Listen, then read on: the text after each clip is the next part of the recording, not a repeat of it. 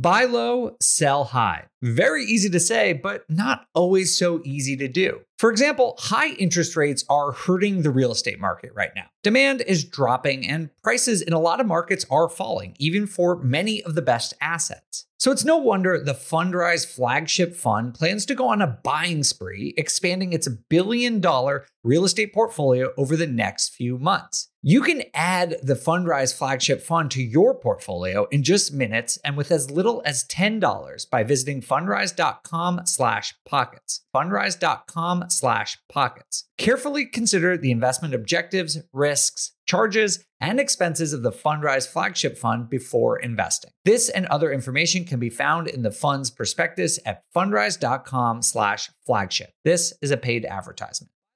Top real estate investors love to talk about how they save so much on taxes. But how are they able to build rental property empires while skirting Uncle Sam? 1031 exchanges. 1031 exchanges allow you to defer capital gains taxes while you sell an investment property, exchanging your old property for a bigger, better one and avoiding the tax man while you do it. And that's where First American Exchange Company comes in. They're the leaders in 1031 exchanges. Whether you're a seasoned investor or just starting, First American Exchange can help you with simple rental property exchanges, complex commercial real estate investments, reverse exchanges, and more. Don't let your taxes eat into your profits. Visit First American Exchange Company at firstexchange.com or call them at 800-556-2520. That's firstexchange.com or 800-556-2520. Keep your money in your pocket and propel your portfolio further at firstexchange.com. First American Exchange Company does not provide tax or legal advice. Consult your financial, real estate, tax, or legal advisor about your circumstances.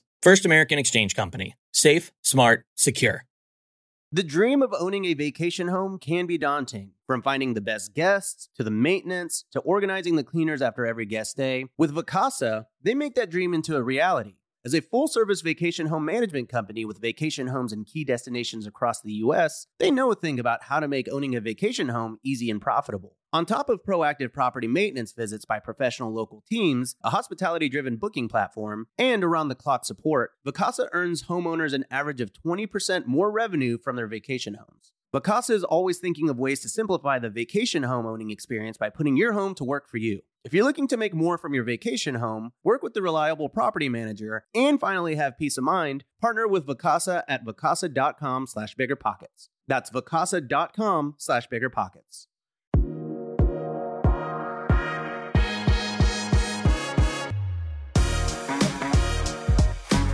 Hey everyone, welcome to On the Market. I'm your host, Dave Meyer. Today we're going to be talking about one of the most hot button issues in the entire economy, housing affordability. And we all know that housing affordability has been declining pretty steadily throughout the course of 2022. According to the National Association of Realtors, which has been tracking housing affordability over the last couple of decades, housing has reached its least affordable point since 1989. And there are a lot of different ways that you can measure affordability, so we wanted to double check that. And according to Black Knight, another really reliable data source, they actually think affordability is at its lowest point that it's been since the mid-'80s. So by almost every measure, we are seeing affordability go down. And this, of course, creates all sorts of problems, not just for home buyers, but also for investors. It even creates problems for renters, and basically all of society becomes sort of burdened when housing is as unaffordable as it is today. And of course, this is sort of this really huge, broad topic, and there are a lot of questions that need to be answered and discussed about affordability in general.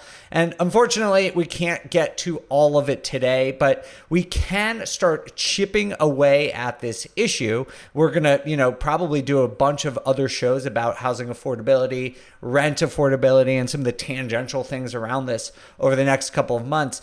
But today, what we can start addressing, and what I think is most pressing for most people, especially for real estate investors, is where are we in terms of affordability? Is it sustainable? Is this unusual in the United States? Is it unusual in the context of the world? So some of the questions I'm going to dive into today are, why is affordability so low? And for the purposes of this episode, we're mostly talking about housing, not rent. That can be another episode. But so we're going to talk about why is affordability low for housing right now?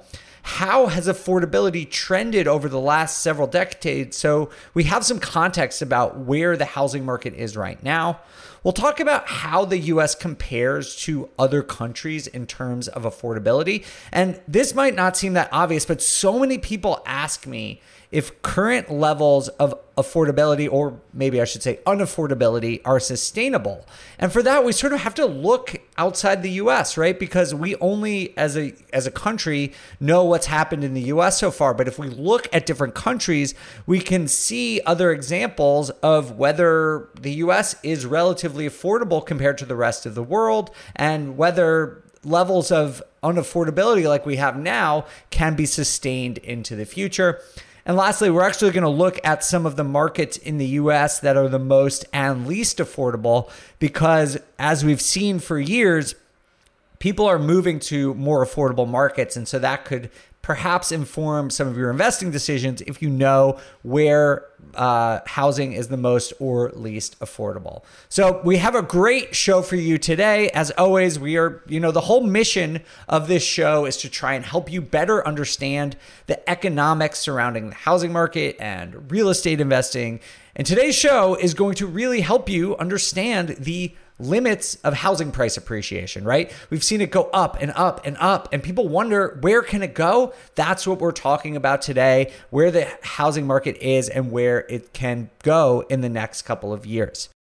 Remember when you had to pay to get a lead's phone number? It was like the dark ages, until Deal Machine made skip tracing a thing of the past. Now, with your Deal Machine plan, you'll get unlimited access to phone numbers and contact information for no extra cost. That's right, get high-quality, reliable information trusted by leading financial institutions, all fully compliant with the federal Do Not Call list. Explore over 150 data points, including age, gender, marital status, occupation, and a ton more. Trust me, this is the data you need for off-market deals. With new filters, people flags, and color-coded phone numbers, lead management just got a ton easier. Ready to step up your investing game? Sign up for a Deal Machine plan today and gain immediate access to this unlimited treasure trove of contact information and phone numbers. Just head to DealMachine.com/BP. Transform your lead generation and deal-making strategies with Deal Machine. Sign up today and start exploring the unlimited possibilities at DealMachine.com/BP.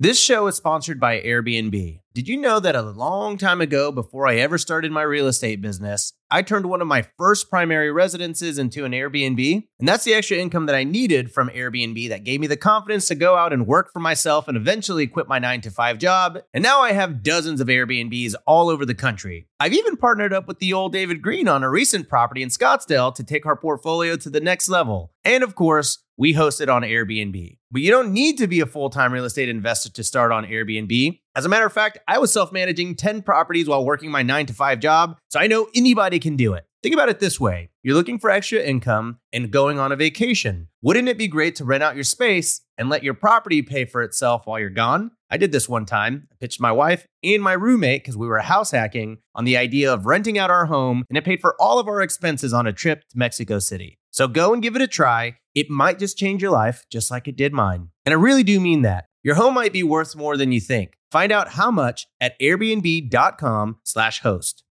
You're trying to close on your next rental, so why is your insurance company dragging its feet? With long lead times and never-ending paper forms, it's no wonder it takes forever to finally get a policy. Modern investors deserve better. They deserve Steadily.com. At Steadily.com, you'll get fast, affordable landlord insurance available online 24/7 in just a few clicks. You can even get next-day coverage, which takes just minutes, by the way, to obtain. And you can do it all from your phone. Steadily was founded by landlords who created insurance products tailored to the unique needs of this industry. It's their sole focus, and that's why landlords nationwide consistently rate them 4.8 out of 5 stars. So whether you've got a single-family, short-term, or multifamily portfolio, Steadily.com Steadily.com can secure the best coverage at the best price to protect your properties. Discover how Steadily can save you both time and money on your rental property insurance. Visit Steadily.com for a commitment-free quote tailored to your needs today.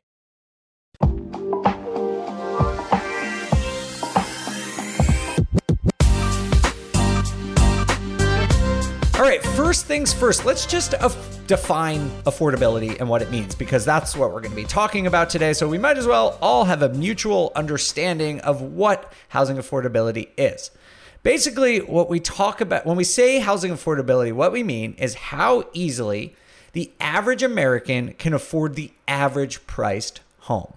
And of course, this is going to vary pretty dramatically from city to city. You know, San Francisco obviously being really unaffordable. Cities like Kansas City are more affordable. But for now, in the first part of this episode, we're going to talk about this on a national level. We'll get into the regional differences in just a little bit.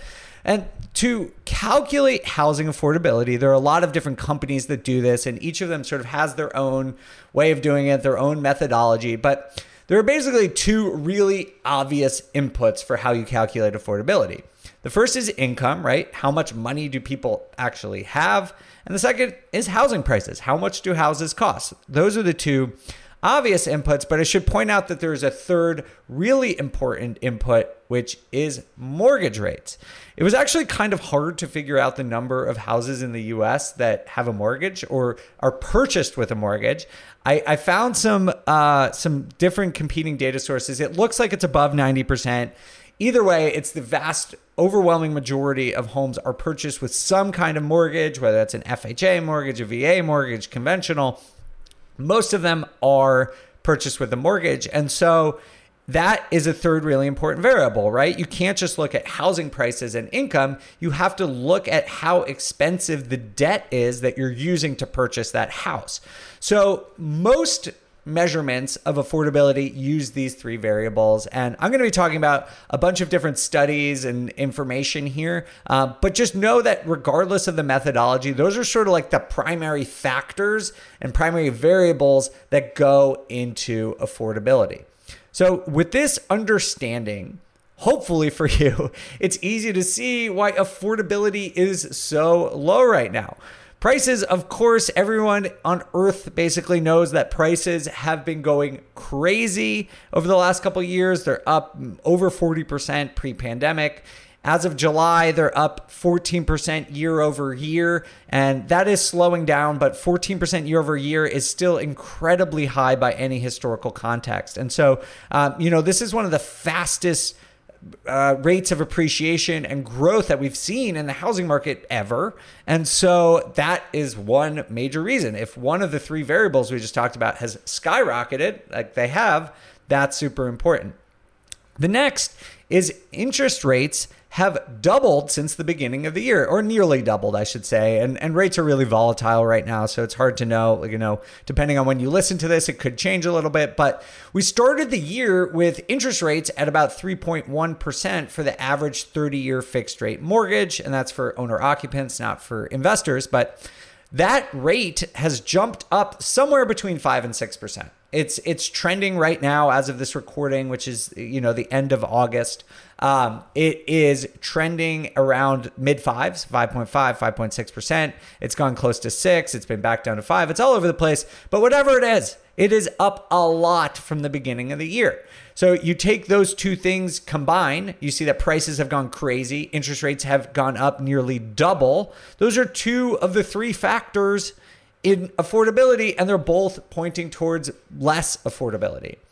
The last factor, of course, is wages and income, and that is going up. It's gone up 5.2% year over year, and that's great. Like in a normal year when there's not super high inflation, that would be incredible, but it's just not enough to keep pace, right? If housing prices went up 14% year over year, interest rates have doubled, a 5% year over year increase in wages is definitely not enough to even really make a dent in affordability. I guess it helps a little bit, but it really is not even close to enough to where it would need to be for affordability to moderate. So that's sort of where we are today. Affordability is very low because housing prices have skyrocketed, interest rates are up in the mid fives, and wages have not kept pace.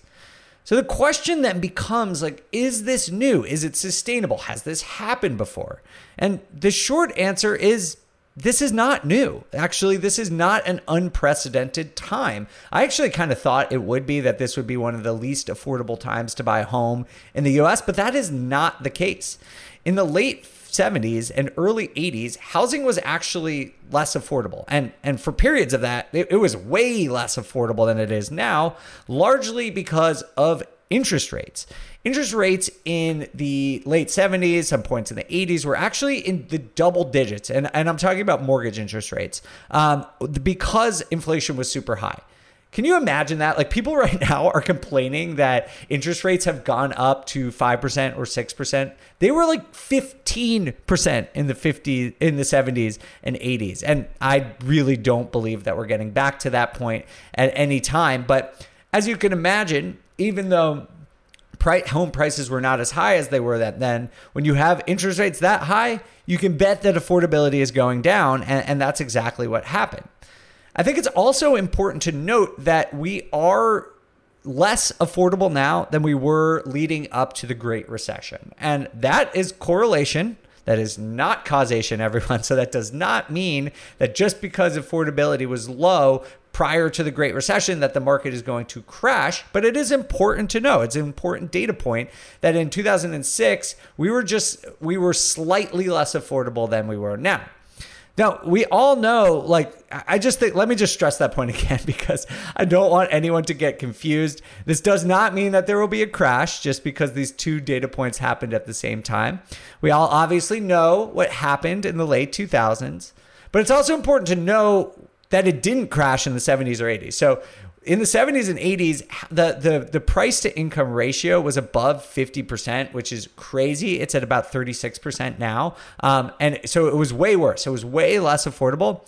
And the market did not crash in the 70s or 80s. It actually grew pretty steadily, at least in nominal. Nominal means not inflation adjusted terms. So just keep that in mind, right? That the market kept going up despite that really, really high unaffordability, less affordability than we saw today. That's something just to take note of. I want to make sure everyone understands these are not causal, they are correlated. So all that said, the question of, is this new? No, it's not. Housing is the least affordable it's been in decades, but it's not even close really to the worst it's ever been. It was actually way worse in the mid 80s. So that is something that you should keep in mind, that obviously this is a problem. It's a problem for everyone, for homebuyers, investors, renters, society, but it is not the worst it has been. And that's important to keep in mind as we consider whether this can keep going and what's going to happen next. So to me, this historical context makes me think that unaffordability could get worse. And I'm not saying that in today's market it's going to get worse. I actually sort of think that, we've seen prices start to come down, and I think that affordability is probably at least going to level off and maybe get a little better over the next couple of months. But I just want to provide some historical context and show you that, is it possible that it gets worse and the market doesn't crash? Yes, because that has happened before. But of course, just looking at the United States is not a ton of data, because, the market has changed so much over the last couple of months. So we decided that we were going to look at how the U.S. compares to other markets, in other countries, basically, and see if housing affordability in the U.S. really is all that unaffordable compared to other countries, right? Because I've heard this thing oh, housing is so unaffordable in the US, but then you hear that perhaps in other countries it's even worse and their markets haven't tanked. So we looked into this, and for the purposes of this podcast, we decided we would use this study from the OECD. It's this big economic organization. It stands for the Organization for Economic Cooperation and Development. It is a coalition of 38 countries. It's like a lot of the large advanced economies in the US. And there's tons of information in here. We'll put the link in the show notes. There's tons of good stuff in there. But on this list, out of the 38 sort of, most advanced economies in the country, the US ranks 12th for unaffordability. So it's in the upper half, right? It's less affordable than the average OECD country, but it's not at the top. So, despite some of the narrative, unaffordability in the US is a problem. And it's at its highest point in decades. But compared to the rest of the world, it's not like the US is, and compared to the rest of the advanced economy world, it's not really all that different. It's kind of close to the average, actually, for most advanced economies. There are several countries that have less affordable housing markets. And if you're curious, Portugal takes the list as the least affordable housing market. We also have New Zealand, Luxembourg, Austria. Lucky me, the Netherlands, where I live, is the 5th least affordable. We also have Canada, Germany, the Czech Republic, Hungary, Spain, and Chile. So those are less affordable countries in terms of the housing market than the US. So again, US, as compared to most advanced economies, right close to the middle. The most affordable of all those, if you're curious, is Japan, which sort of makes sense because if you follow the global economy, you know that Japan has seen a lot of deflation and actual stagflation over the last couple of years. But also kind of weird because Tokyo is super expensive, but obviously Tokyo is not the whole country and the rest of the country must be more affordable to average it out. So what this means to me, when we look at all of these other countries, my takeaway is that while the US is very unaffordable compared to its own history, there are many large advanced economies where housing is even less affordable. And so I looked into a couple of these because I wanted to know what was going on. And so I looked at Canada, and I think this is a great example. Obviously, it's another North American country, shares a lot with the US. And what's happened in Canada is that housing has been getting progressively less affordable there for decades. Like if you look at disposable income versus their housing prices, it's not even close. And so that goes back to 2000. But what's interesting to me is that although the Canadian housing market is less affordable than the US and has been getting less affordable for like 20 something years, the prices didn't crash in 2008. They dipped, but they did not crash. And I think that's super interesting because when we look at affordability in the US, we saw the last time affordability was even close to this level, it was pre-crash, and then before that in the 80s. And so if you look at Canada as a parable, apparently the level of affordability in Canada has not caused the housing market to crash, at least as of yet. The same thing happened in New Zealand. If you look at New Zealand, this is another sort of notoriously unaffordable housing market. And in New Zealand, we've seen that things have gotten less and less and less affordable and have not crashed. Of course, things could crash still, right? This is just a single point in time. I'm just looking at history. But if you're wondering, sort of the point of this episode is if you're wondering if housing prices can get less affordable, both data points we've looked at point to yes. Like if the US's history is any guide, and if international comparisons are any guide, then yes, the US can see the housing market become less affordable. And that's honestly, it's not a good thing. I'm not rooting for this. I don't want housing prices to keep going up at the rate they are. I think that's super unsustainable. It's bad for everyone. My job is to tell you what the data tells us, right? And the data tells us that there is historical precedence for advanced economies having even less affordable housing markets than we have today without seeing crashes. Again, this is just history. We are in a very strange economic time. No countries really have seen the level of appreciation that we've seen over the last couple of years. So we're all in a new times. I'm just saying that there is historical precedence for what we're seeing in the US right now. Now, of course, this is just on a national level, and regionally, every housing market is different. We've been talking a lot recently on the show about how the housing market's the most likely scenario, in my opinion, for what happens over the next year or two is that there's sort of a split between what happens. Some markets are going to go down, and we're starting to see that. Some markets are probably going to keep growing. And so I think it's important to look regionally. We can't look at all of this. We will put a link to the OECD affordability.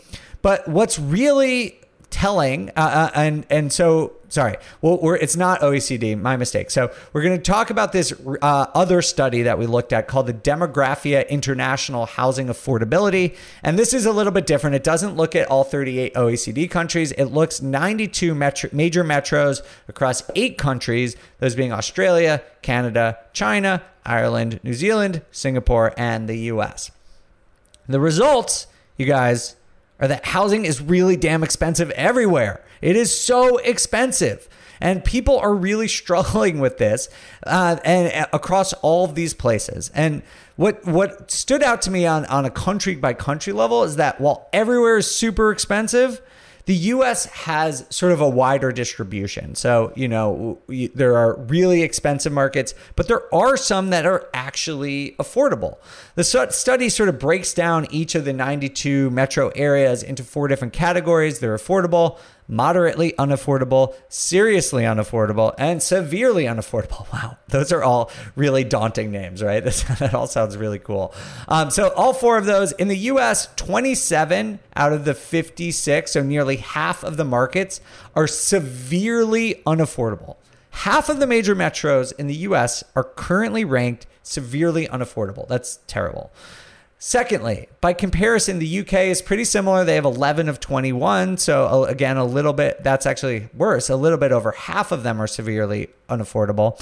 But if you look at Australia or Canada, it's worse. In Australia, 5 out of 5 of their markets are severely unaffordable. In Canada, 4 of 6 are severely unaffordable. So while the US does have about half being at the worst end of the spectrum, there are some that are actually pretty good. And on this list, the US actually has the most affordable housing markets of all. So of all 92 across these 8 countries, Pittsburgh, Pennsylvania is actually the most affordable market of all of them. So if you're looking for a cheap place to live, Pittsburgh, number 1 on the list. And in fact, the top 3 most affordable markets in the whole country, across these 8 countries, are in the US. So Pittsburgh is number 1.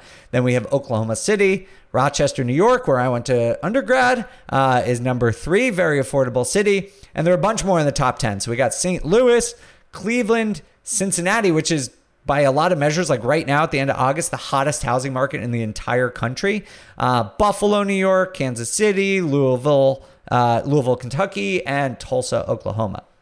If you're wondering, the least affordable city by comparison is Hong Kong. And that's followed by Sydney, Australia, and Vancouver, British Columbia, and Canada. And then the least affordable cities in the US, I bet you can predict it. Think really hard for 1 second about what the least affordable city in the US is going to be. If you guess New York, you were wrong. It's actually San Jose, California, followed by Honolulu, San Francisco, Los Angeles, San Diego, and then Miami. So interesting. As a native New Yorker, I thought it was going to be New York, but it's mostly places in California. So we got San Jose, Honolulu, San Francisco, LA, San Diego. So that's what we got. So that's the information I have for you today. I wanted to just give a quick guide on where we are in affordability. And the takeaways right now are this. The US is getting more unaffordable, but my guess is that it's going to level out because housing prices are starting to come down off their peak. And although mortgage rates are really fluctuating, and they will probably go higher, I don't think they're going to go much higher. So I think the impact of rates going up and prices on houses going down a bit are going to counteract each other, and affordability is probably going to stay stable over the next couple of months. That's my guess.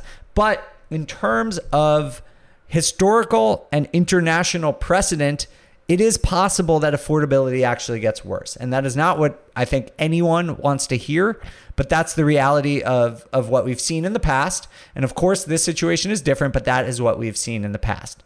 A couple other things that sort of stood out to me, and takeaways, action steps, next steps for you are: 1, with the rise of work from home, we did an episode about this over the last couple weeks ago. If you want to listen to that, you should.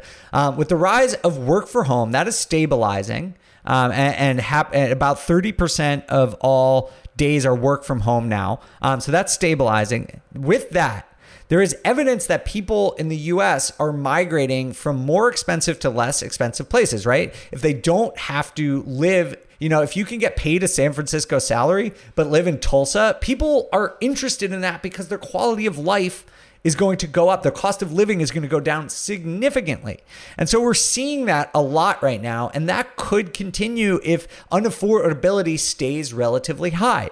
And we're starting to see evidence of that, not just in the Sun Belt. For years, we've seen people be moving to the Southeast because it was relatively more affordable. But now, as of August at least, we're seeing that some markets that are the hottest right now are some of these sort of really affordable cities. Cincinnati is blowing up right now, as is Rochester, New York, just as two examples of really hot markets right now that were both, in the top 10 most affordable markets across those 8 countries, right? So that is really notable that perhaps demand, which has been elevated in affordable cities, is going to keep going. And that is a good sign for appreciation, even in the short term. Like some markets like Cincinnati might still go up in the market right now. And it shows for rent. Rent in Cincinnati went up, I think, 30% year over year. So if there is demand in these affordable cities, that is really notable for real estate investors because obviously that bodes well for economically for people who own properties there. The second takeaway here is sort of a riff on what I was just saying, which is high home prices create increased demand for rent. So when we started looking at this research, I was curious, what happens in countries where there is high housing prices? Is rent also higher? And the answer, in short, is yes. We'll dive into rent affordability another time. But the answer is yes. If there is less affordability, then there are two things happen. There's a higher share of renters, so the home ownership rate goes down, which means that there is demand for rental properties, right? And when there's demand for rental properties, that means rent goes up. And so that bodes well for real estate investors who own properties, is that demand is going to continue to go up. And this just makes sense, right? Like if people can't afford to buy, they need to live somewhere, and there needs to be enough rental units on the market to supply that. And what we've seen over the last couple of years is not only are there not enough homes for purchase, and that's pushed up housing prices, but there aren't enough rental properties for rent in the US, and that's pushed up rent prices a lot. And I know probably a lot of rental property investors have enjoyed that, I being one of them. But, this to me is not a sustainable level in the US. Like we can't have rent growth go up at this rate and expect our society to function well, right? There's going to be a lot of discontent if home housing prices as well as rent remain this unaffordable. So just to recap, during periods of high unaffordability, they're likely to have a large amount of rent growth due to increased demand. And that's what we're seeing right now in the US. And even though housing prices have peaked in many markets, interest rates are elevated. So if affordability stays high, rent growth is likely to keep up. It is slowing down, but is likely to stay high, or, at least keep going, even if house prices to go down. The last takeaway here is that high home prices, it's sort of this self-fulfilling thing where it actually reduces demand for homes. So when people can't afford homes, they drop out of the housing market. And this puts downward pressure on housing prices.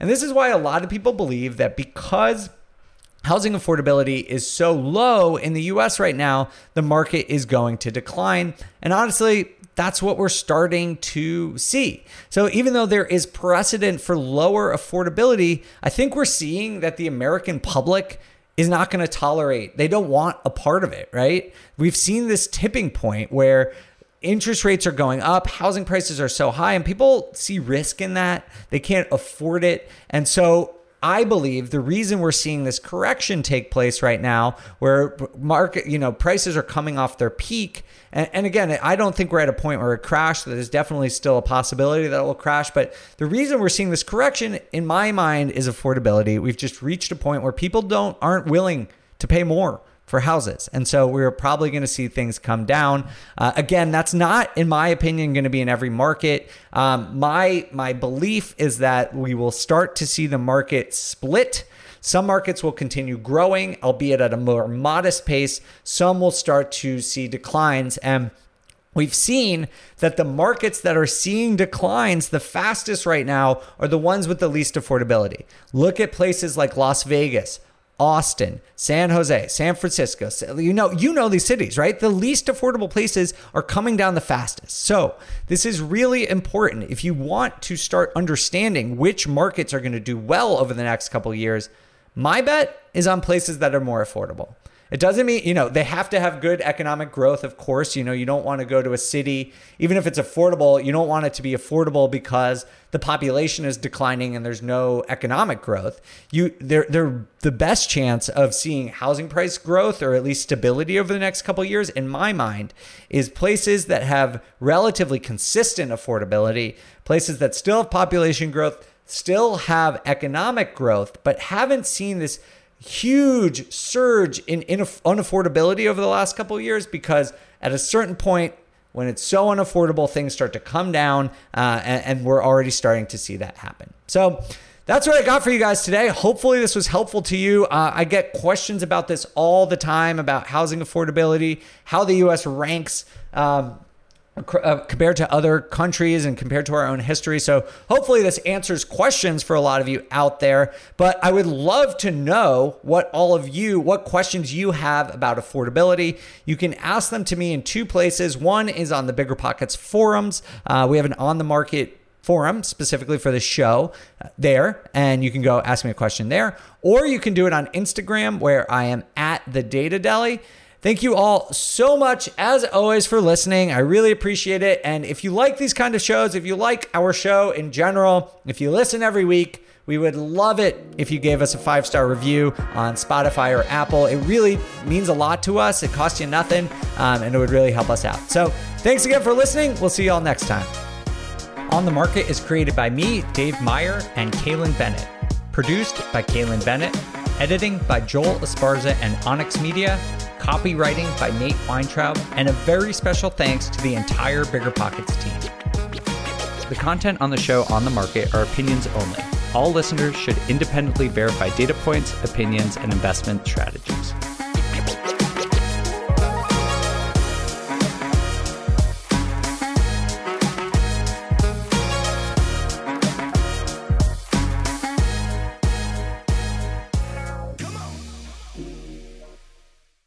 The housing market is changing, and finding your way right now can be a bit tricky. There are rate shifts, there are confusing headlines, but at the end of the day, your goal hasn't changed. You probably still want financial freedom as much as ever. Well, the good thing is that experienced investors know it's not about trying to time the market. It's about the amount of time you have in the market. And if you're ready to get into real estate investing game, you can still do that. Or you can take your game to the next level by finding an investor-friendly agent. With Bigger Pockets Agent Finder, you can find the right agent in just a few minutes. You head over to biggerpockets.com/deals, enter in some details about what you want, where you want to buy, and boom, you instantly get matched with an investor-friendly agent who fits the bill. These local market experts can help you navigate the neighborhoods, analyze the numbers, and take action with confidence once and for all. This free resource is only available at biggerpockets.com/deals. Get an agent, get the deal, and get closer to financial freedom at biggerpockets.com/deals. That's biggerpockets.com/deals to find your investor-friendly agent today. The content of this podcast is for informational purposes only. Past performance is not indicative of future results, and all hosts and participant opinions are their own. Investments in any asset, real estate included, involves risk. Use your best judgment and consult with qualified advisors before investing. Only risk capital you can afford to lose. Bigger Pockets LLC disclaims all liability for direct, indirect, consequential, or other damages arising from reliance upon information presented in this podcast.